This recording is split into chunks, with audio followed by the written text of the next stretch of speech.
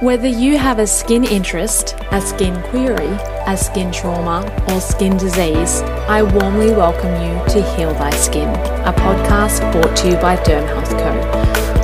I'm Marnie, dermal clinician, dermoscopist, and your podcast host.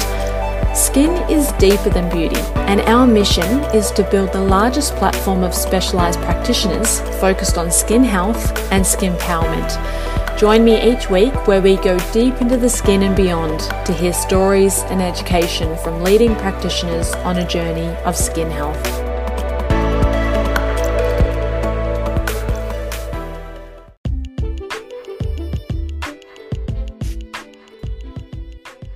Hello, good day.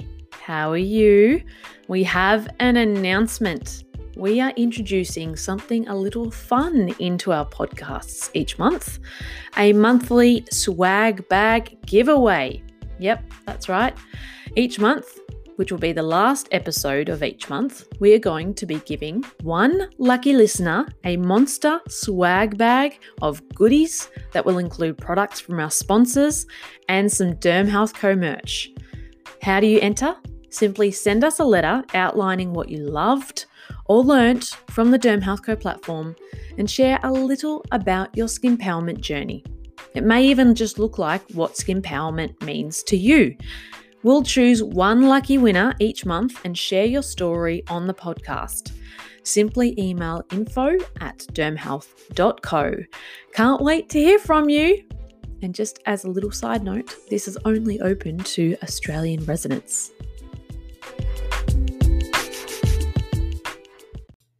There are numerous nutraceutical supplements on the market, but whom are they for? When are they beneficial, ineffective, or even harmful?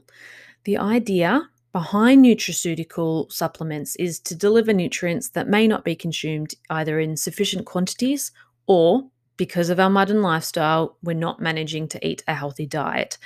A visit to the health food store, skin clinic, pharmacy can be an overwhelming experience, and it can be tough to figure out how to choose from the dizzying assortment of dietary and nutritional supplements on the shelf, all claiming to give you clearer, plumper, more glowy skin. From vitamins to minerals to pills and powders, there are literally dozens of options to choose from, and the market is growing. But do you really need any of them? Do they really work? And if so, which ones are best? Well, in today's podcast, we are going to be covering all of this and more with Kate Lilla, co-founder and director of Wild and Free Brands. Thank you for joining us for the Heal Thy Skin podcast. I'm Marnie, your host. And today when we're speaking with Kate, we're going to be drawing on her 15 years of personal and professional experience in the natural therapies. She started in this field to really help restore and rebuild strength and vitality, and it prompted her to switch from studying a biomedical science degree to applied science, majoring in naturopathic studies. Kate then proceeded to work in product development, creating supplements and ingestible within the nutraceutical, cosmeceutical, and health food sectors. Today, I started by asking Kate what she thought was the biggest misconception about nutritional supplements. Well, I actually think there's two common misconceptions and they sort of contradict each other. So the first one is that supplements are ineffective. The second one is that they're dangerous. Now, I guess if we're sort of accepting that something's dangerous, we're accepting that they're, inherently have a physiological activity. And so it sort of seems a little illogical to me that we could accept that it's active, but in 100% of cases, it's a negative impact on the body. So I guess on the flip side, if we're sort of talking about supplements being ineffective, I like to use just the example of a cup of coffee. When I hear that one, a cup of coffee is essentially the most basic of our herbal extracts. It's just a water extraction, and we get an alcohol let out called caffeine, which we all know gives us a buzz. By no means saying that there are not ineffective supplements and that there are not dangerous supplements, but I think what we really do know is there is that whole scope in the middle for safe supplements that are also effective. Interesting point. And so in regards to, I guess, gut health and the skin, what are these links? There are quite a few links between the gut and skin, actually. I guess in its, simplest relationship, the gut's responsible for absorbing nutrition. So if it's not functioning optimally, you're not going to get all of the nutrients that you're taking through your food or supplements into your system. So, you can become nutrient deficient, which obviously affects your skin, and your skin can become deficient in nutrients it needs just to perform its, everyday functions. A more complex part of that relationship relates to the gut microbiome, which is, ultimately affects the health of the gut and the function of the gut itself.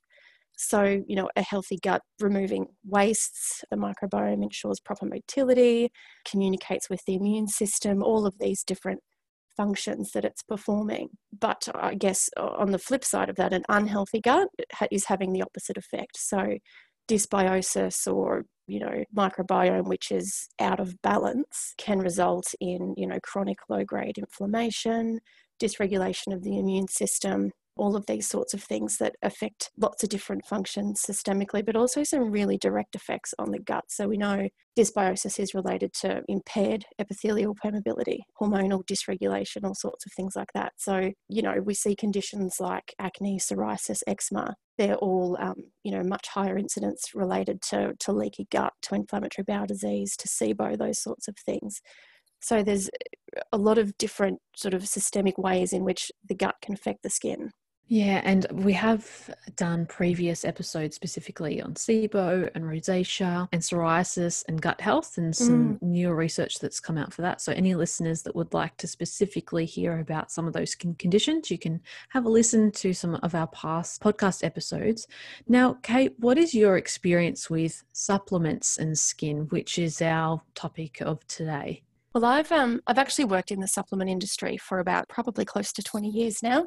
So I actually studied naturopathy, but didn't go into practice. I went straight into industry, into product development, where a lot of our focus was really on looking at individual ingredients that were being clinically trialed. So, then obviously incorporating those into more complex formulations with cofactors that would, support those hero ingredients. So that's, I guess, sort of my background. And then about 10 years ago, there was sort of that explosion with gut health. That was really the start of supplements that were really focused on skin health. And it really started with probiotics, specifically some around eczema and those sorts of things. And off the back of that, we started to see sort of the beauty from within, for want of a better turn of phrase, sort of category start to emerge. But this is sort of where I got really quite interested in, incorporating those clinically trialed actives for, various inflammatory issues and stuff like that, and specifically focusing on skin. I've never really been one for having a beauty routine. I wash my face and I moisturize, and that's kind of the beginning and the end of it. So it made a lot of sense to me to start to research how supplements could benefit the skin. And sort of, off the back of that, there's, I guess, 3 different categories. There's, just basic supplementation for, people who don't feel like they're getting enough nutrition out of their diet. So it's just giving you those nutrients your skin needs to perform its everyday, activities. Then there's things that's more about long-term maintenance of skin health. So we might look more at, I guess, like antioxidants and things to assist with healthy aging. And then obviously moving into those more therapeutic categories, when we talk about those relationships between gut health or those systemic conditions, which can manifest as, symptoms in the skin. From a naturopathic point of view, I think it's, really important to be addressing those root causes, which are potentially coming from, elsewhere in the body, from the gut or from, adrenal exhaustion or whatever the case may be, that's leading to the skin symptoms. So that was where I was sort of at in terms of my interest in skin health. And then actually where I was working, I met my now business partner, whose background was in cosmetics marketing. And we sort of really bonded over that and had a really similar opinion that this was really an opportunity for, for products to exist that opened up the gamut of products for practitioners to use to treat their clients and their patients holistically. Fantastic. And you're so right with this trend of supplements for skin health. growing in recent years. There's more and more products on the shelves in the pharmacies, in skin clinics, at big department stores. What do we need to know about these supplements, or what do we need to know about, I guess, looking for a supplement for our skin, or in other words, a nutraceutical? Yeah, you're right. There are so many and there is so much variation. So I think first and foremost, the thing that you need to know is what you want, what's going to be best for you, what outcomes you're looking for. So I guess looking at things like where you live, what you're eating, what your lifestyle risks are, if you're getting enough nutrition in, for example, if you're heavily exposed to pollution and UV, if you are suffering from, rosacea or psoriasis or something that you would like to address specifically, or potentially even, talking to your healthcare practitioner or your skin specialist or both to really get to the bottom of what it is that you need.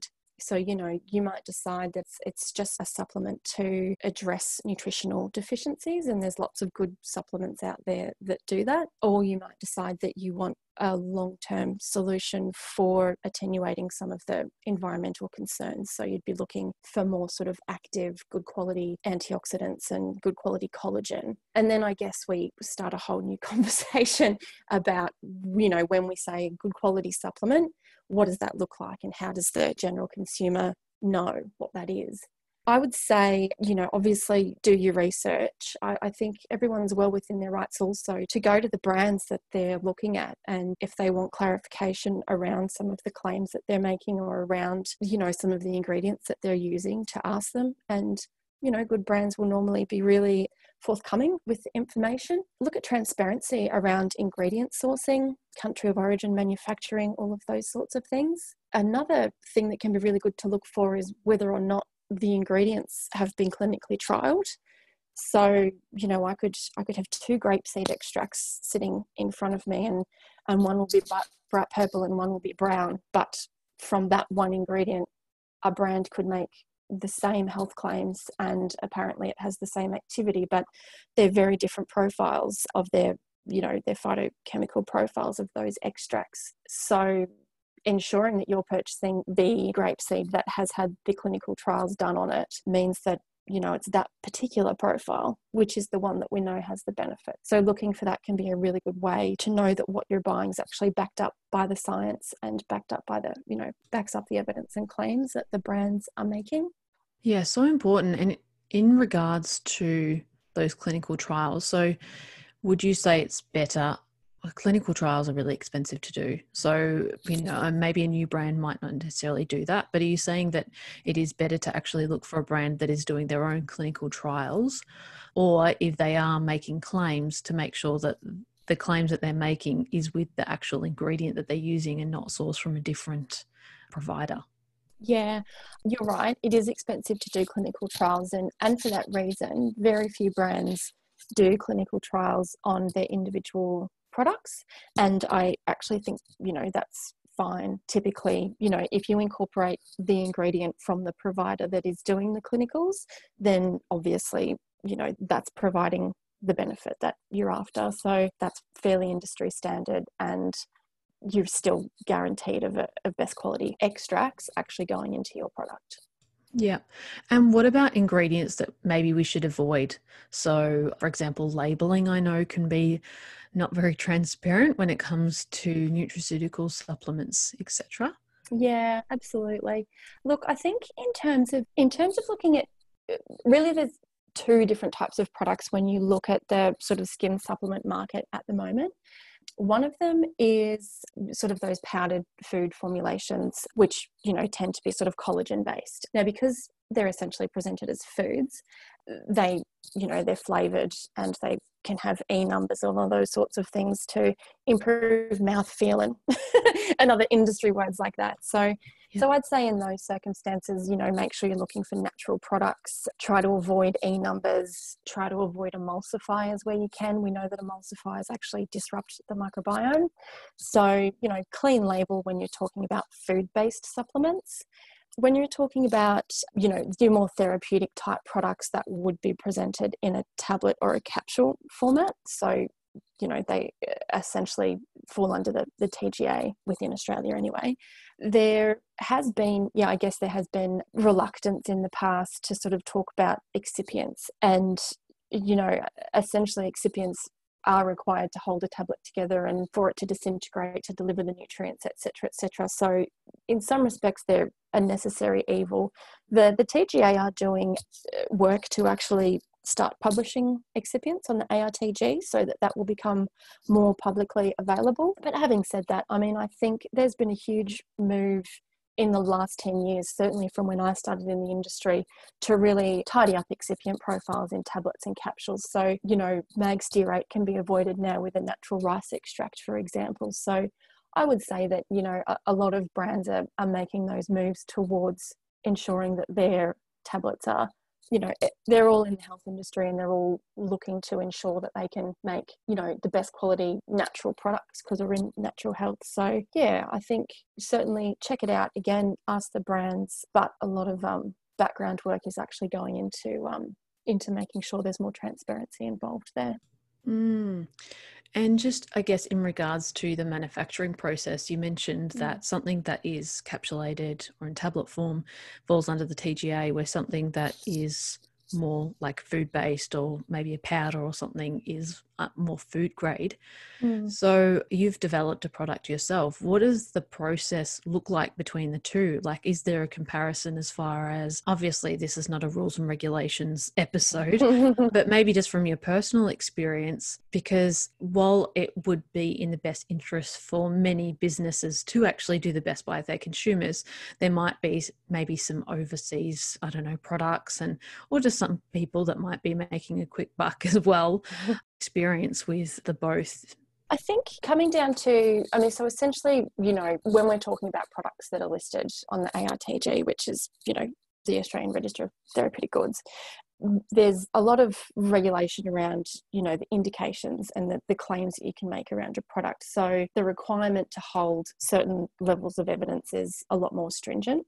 Having said that, food-based products can certainly have as good a quality ingredients in them, and because they fall under the food standards regulations, there are, some standards within that allow us to make claims if we meet certain nutritional levels of food-based products. So, essentially, when you're talking about long-term skin health and health maintenance and gut health, going down that food route can be, I guess, an easier road to market, particularly if we're talking about health maintenance, because we can make those claims under the FSANZ regulations. When we start to get into therapeutic products, so if you're talking about, psoriasis or acne or whatever the case may be, that's really when, having a TGA listed product, really that's kind of the marker for the consumer that they've done their due diligence and that the product is compliant with the Australian regulations. And as you say, there are food products on the market, and I see them on shelves all the time, where they're certainly making, there's claims around, above and beyond health maintenance claims, which should be made on foods. So it can be difficult for consumers to know. There's no requirement to get a claim approved with FSANZ before you make it. There's an expectation that you'll be doing the right thing. So yeah, it does give some, I guess, brands or people trying to make a quick buck, as you say, some license to just sort of try their luck for as long as they can. So I guess, yeah, just looking out for, bold claims on foods. If it looks too good to be true, then it probably is.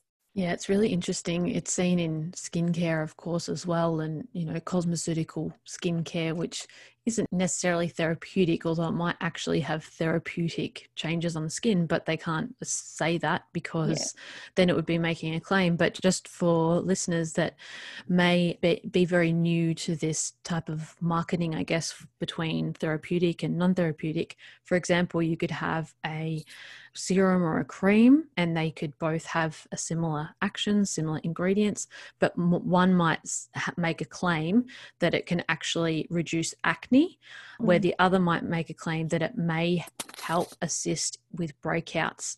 And while that wording is so similar, the actual, I guess, legalities or the requirements for that brand to be able to make those claims are really far and huge differences.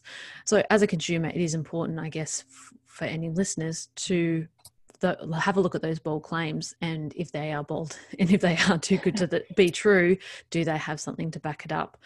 Yeah. But heavy topic. Definitely. But yeah, ask the brands and look at their website and just look at the transparency and just check that they can back it up, I guess. Great. So Kate, I'd really like to really pick your brain on all these different types of supplements. You mentioned earlier there are kind of 3 types of categories in terms of the benefit to the end consumer or the benefit to the health. But then within that, there's lots of different types of supplements specifically for skin that do all types of different things. Absolutely.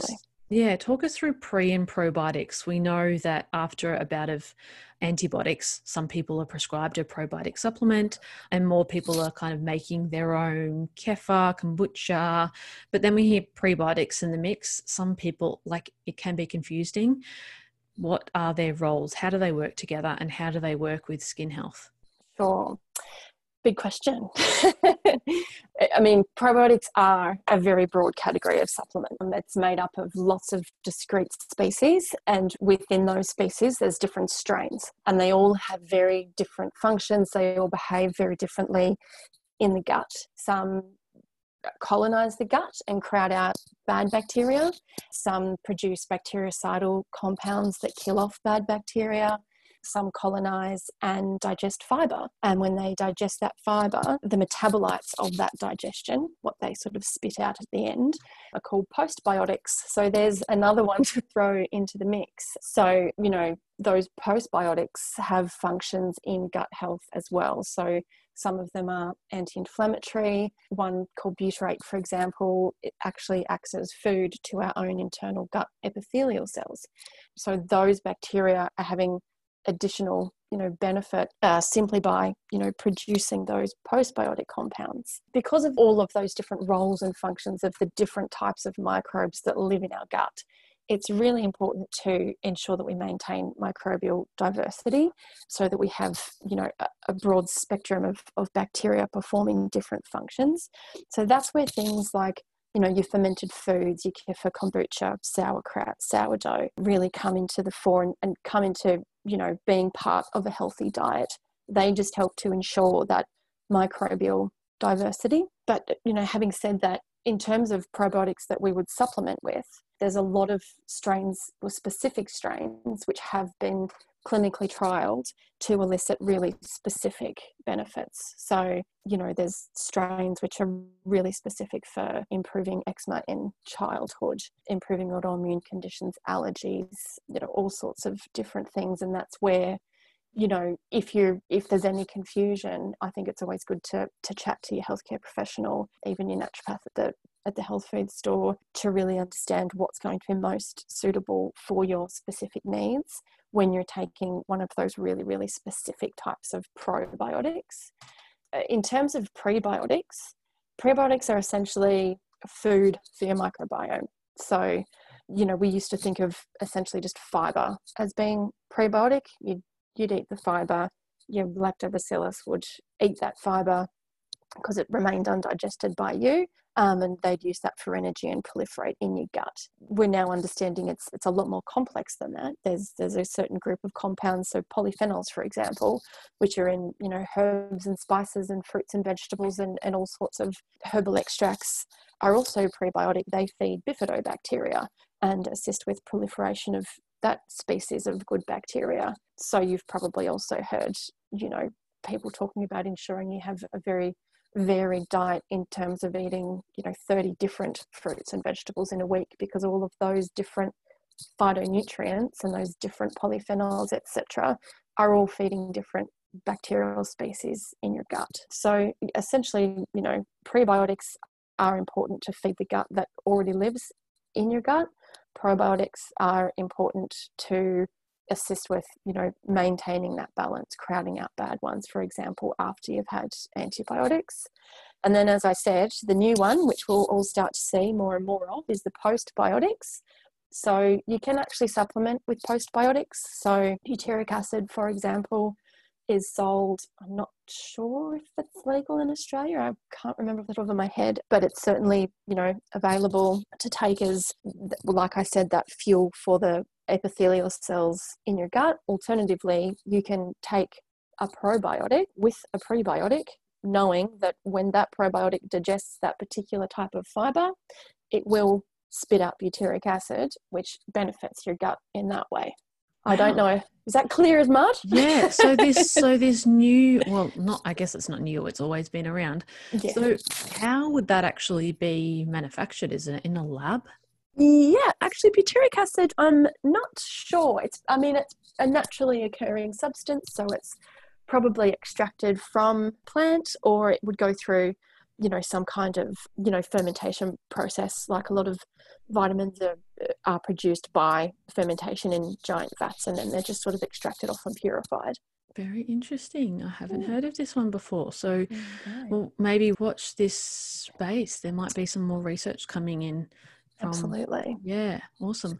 So, gut health is obviously really important. We've spoken about it before. We've heard it more and more in industry. There's more pre and probiotics for specifically skin, but that's just one category for skin health. So, what other things do we need to be aware of in the context of looking after our skin? Okay. So, yes, obviously, once you've got your gut health in good order, it's able to start, absorbing nutrients. So, your skin being the largest organ in the body requires a lot of nutrients, vitamins, minerals, etc., just to perform its day-to-day functions. So, there's stats around Australians and how much, the amount of fruit and vegetables that they eat, and something like only 10% of Australians consume their 7 serves a day of fruits and vegetables. So there's, that potential there to just cover off on any maybe low grade or, sub deficiency states just from diets that are not nutritionally dense enough. The other thing to think about is we're alive for 80 years in a modern world now. So we're exposed to stress from the environment. There's UV, there's pollution. We're exposed to physiological and psychological stress, which over that lifetime can also lead to, low-grade inflammation or hormonal dysregulation or immune dysregulation. All of these things can result in production of free radicals, and obviously overproduction of free radicals that are not dealt with properly can result in oxidative stress, which then has another cascade of issues in the skin. So just sort of cutting that off at the path with some, good quality antioxidants. So there's a lot of research for, various polyphenols, carotenoids, for their ability to specifically work in the skin, reducing that oxidative stress, improving the function of the skin's immune system, reducing inflammation, all of those sorts of things. So that's obviously, really important. Then, looking at things like collagen or other nutritional supplements that can help to, I guess, just maintain the health of the skin and ensure that support the cells to function for longer. As we age, your fibroblasts slow down, you make, collagen much slower, your collagen starts to degrade. So supporting those sorts of functions as well. So there's sort of, I guess, the three broad categories outside of gut health, and then we start to really get into those more therapeutic type products. So if something really has evolved into an inflammatory condition, then whilst working with the gut, we can also work with, systemic inflammation with supplements like turmeric and that sort of thing. And why take a supplement? Like, what is there certain ingredients that we simply can't get from our food, or is it because we're just not eating enough nutrient dense foods? I would say it's a bit of both. I mean, as I said, something like 10% of Australians eat enough fruits and vegetables. Shocking, isn't it? Shocking. It is shocking, and it makes me scratch my head every time thinking, oh God, am I one of them? When you just sort of have a piece of toast instead of putting something nutritious on top of it. Well, I feel like you'd have to just eat a lot of food. You'd be just to get it all in, like plates and plates of just green laden vegetables. Yeah, absolutely. When you actually look at the RDIs for all of the different food groups, it really is a lot of food. So that might be another reason, I guess. But, you know, as I sort of mentioned as well, we're living longer, and our skin hasn't necessarily, our cells haven't necessarily, you know, evolved to continue at their optimal functioning for 80 years. So things that we can get out of supplements that wouldn't necessarily be available to us in our diet, either because, you know, they're not part of a normal diet, so a grape seed extract, for example, or a hydrolyzed collagen at the levels that we can supplement with, or even, you know, food-based supplements like a turmeric extract, that we would need to be eating an awful lot of turmeric, tablespoons and tablespoons a day, to, you know, equate that to a couple of concentrated tablets. So it's really about getting that, you know, the concentrated nutrients in, I think, to deal with a lifetime of stress and a lifetime of exposure to various chemicals that maybe, you know, we're not physiologically evolutionary set up to do. Yeah, and that really, really high potency, because I'm yet to see a chef that is using things like hydrolyzed collagen and and curcumin from turmeric in their cooking. But that would be really great, wouldn't it? What a fun cooking show that would be. Yeah. So what do you think is the future of supplementation or nutraceuticals in skincare? I think we're already heading towards, you know, understanding more and more about the gut-skin connection. And there's probably two opportunities. The first one is understanding more and more how the microbiome works with the immune system, works with the endocrine system to, you know, have various systemic effects throughout the body. And as we understand more and more about that, you know, we might discover that by playing around with the microbiome through, you know, various nutritional supplements or taking probiotics, we can have broad-reaching, you know, impacts on our skin through, you know, immune regulation or whatever. The other part of that is potentially personalization through microbiome testing. So the more we understand about somebody's personal microbiome, the more we can bring, you know, create a product, a supplement which is just for them. And everybody is so different, and, you know, there's a million supplements on the market, and some of them will be more suitable for some people whilst others will be more suitable for others. But, you know, maybe until you've tried a couple of them, you might not figure that out. So this really just takes some of the guesswork out for people and makes something that, you know, is really going to be effective and impactful on their skin. I love the idea of individualized supplementation or nutraceuticals. How cool would that be? Yeah, it's a really interesting space. I think, yeah, we're not quite there yet in terms of understanding. So we can look at someone's microbiome, and we do have a bit of evidence around what impact certain supplements have on the microbiome, but I think we need a bigger body of evidence to say, okay, well, you need to increase your, I don't know, bacteroides, and we can give you this and this to do that. So absolutely. Science is moving very quickly though, so hopefully it's not too far in the future.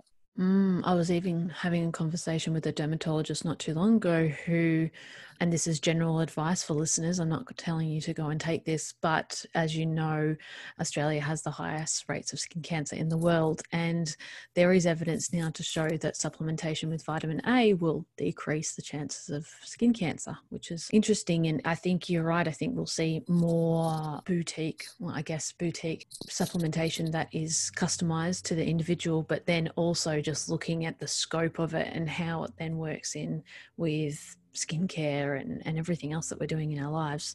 Yeah. Yep. So supplements for skin, trend or here to stay? What do you think, Kate? Oh, I think they are definitely here to stay. I mean, if we just have a look at, you know, the general skincare industry, that's personal care, one category which nearly everyone engages with, even people that are lazy like me still moisturize every day. And I think this is a way, you know, a simple way to add something into your daily routine, which is improving the, you know, overall health outcomes for your skin. And it's, you know, it's gone past fad stage now. I think it's been around for enough years that it's sort of embedding as a must have for a lot of people. And I think, you know, topicals I think obviously topicals and supplements both have a part to play. But when we start to look at, more deep-rooted issues that might not necessarily just be, aesthetic or from just a really basic sort of skin concern someone might have, if it's actually a more deep-rooted issue that's just presenting as a skin inflammation, then supplements definitely have a part to play, because obviously we need to deal with the gut, or we need to deal with the underlying issues there. Absolutely. And I couldn't agree more. I think they're here to stay. So, Kate, where can people find more about you and the work that you do? Well, I, as you mentioned before, do have my own brand that I have launched, and we do a lot of blogs and create a lot of educational information, like we've just talked about, around supplements and that sort of stuff. So if they'd like to know more about that, it's on our website, which is at optimanutricosmetics.com.au. And I am on LinkedIn also, Kate Lilia. Wonderful. Well, thank you so much for spending the time with me. It was great to hear more about nutraceuticals in skincare, something that we haven't really covered on this podcast, but a massive subject. And I'm sure many listeners are already maybe dipping their toes into trying some of these products. So I appreciate all the knowledge you've shared. Oh, well, thank you so much for having me. It was wonderful. Pleasure.